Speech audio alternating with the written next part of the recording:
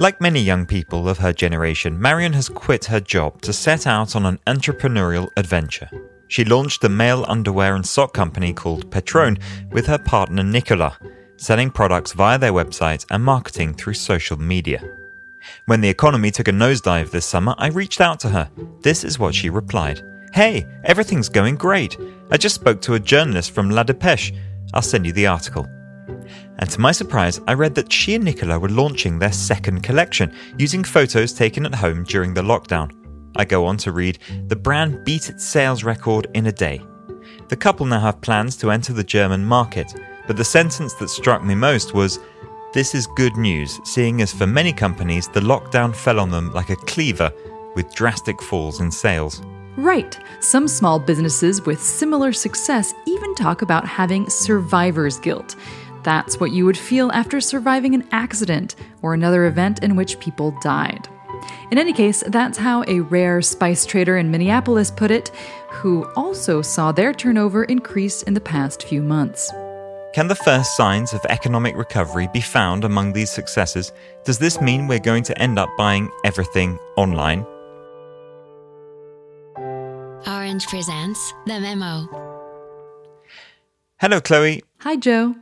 Welcome to this new episode of The Memo, the podcast that deciphers digital news.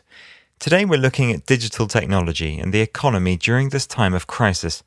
In just a few months, the pandemic has significantly slowed global activity. What it has shown in particular is that the role digital technology plays in our lives has gained ground.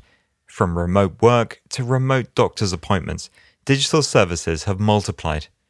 But with small and big businesses digitizing at speed, not to mention startups, will they be able to rely on this digital transformation to keep afloat? Well, it's true that some companies, like Petron, built their business models mainly by focusing on the internet, and so they've generally been spared from the overall paralysis associated with lockdown. So the more digital we are, the quicker we can overcome the crisis. Not quite. According to Statista, a German portal that analyzes economic data, there are certainly some big winners, like the food delivery market and fitness apps, since many of us no longer have access to gyms.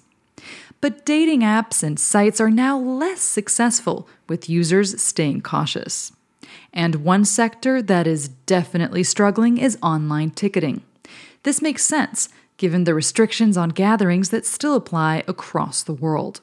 Quote, global revenue initially estimated at over $60 billion is expected to drop to $25 billion in 2020, a drop of nearly 60%. That's enormous. Right, but for many other businesses, going digital has helped them overcome the crisis.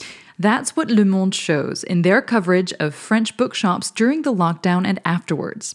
Aurélie Garot of Le Monde en Air bookshop in Paris says that the lockdown was an opportunity to increase their presence on social networks, which had a positive impact on distance sales, she says. So that means they didn't have to start selling off the furniture. Not only, the bookseller explained that post-lockdown, sales continued to grow, not only physically but also online, in particular through a site called placedeslibrairies.fr.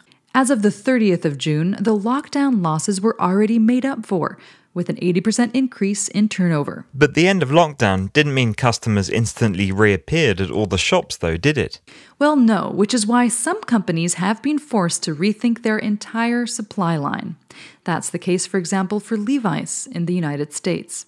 Chip Bergh, the CEO of Levi Strauss & Company, says that with the closure of hundreds of stores, they've had to rethink their market strategy.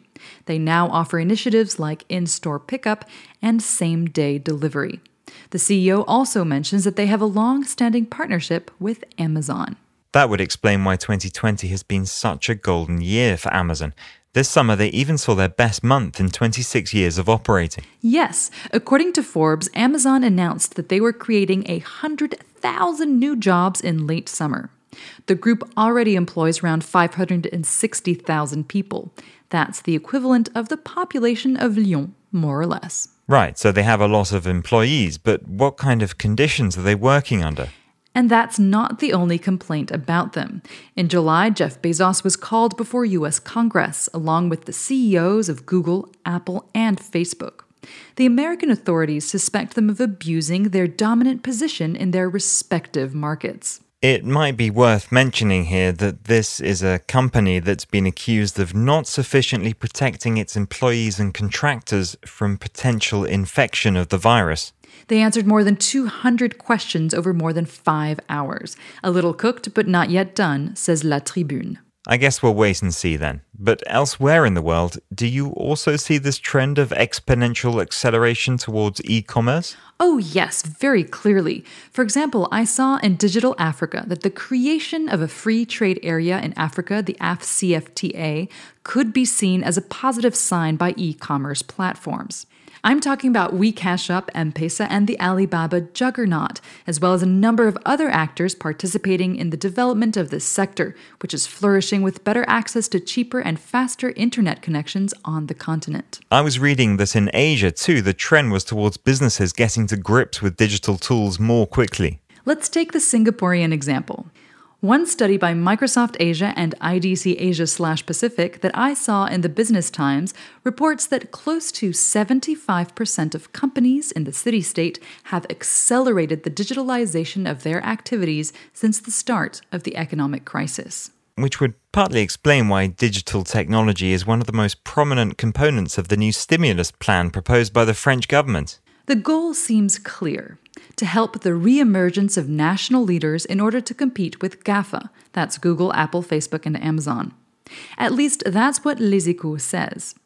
Out of the 100 billion euros invested in the recovery plan by the French government, 7 billion will go directly to digital, namely French startups. But not only them, I imagine. In effect, 3.7 billion euros have been earmarked for them. But it should be noted that at the same time, the digital transformation of the state and small and medium-sized businesses will also receive 2.3 billion euros. 500 million euros are dedicated to the fight against digital illiteracy, a topic we've covered here before. Finally, 300 million has been put aside to invest in training for digital professions. A large sum, but one which remains below the expectations of some. Yes, that's what the co-founder of BlaBlaCar, Frédéric Mazelin, said to Le Monde. He says there's not enough money. But the biggest shame, according to him, is that the stimulus plan shows no sign of aiming the government-funded commissions towards local French or European businesses. But on a European scale, has any investment been earmarked to support the digital sector? Are there any signs of a will to confront the mighty power of the digital giants? The leaders of Microsoft, Ralph Haupter and Casper Kling, have admitted this problem. On Euronews, they agree to say that, quote, calls for Europe's digital sovereignty are based on valid and legitimate concerns. At a European level as well, 5G promises to irrigate whole swathes of the economy and serve industries. Here in France, the network's due to be launched by the end of the year. We'll be watching those developments closely, but in the meantime, you can check out our previous episode on this topic for more. Thank you, Chloe, and thank you everyone for listening in. Please feel free to subscribe on your favourite platform and share this episode if you enjoyed it. We'll see you soon for the next episode of The Memo. You are listening to The Memo, an Orange podcast.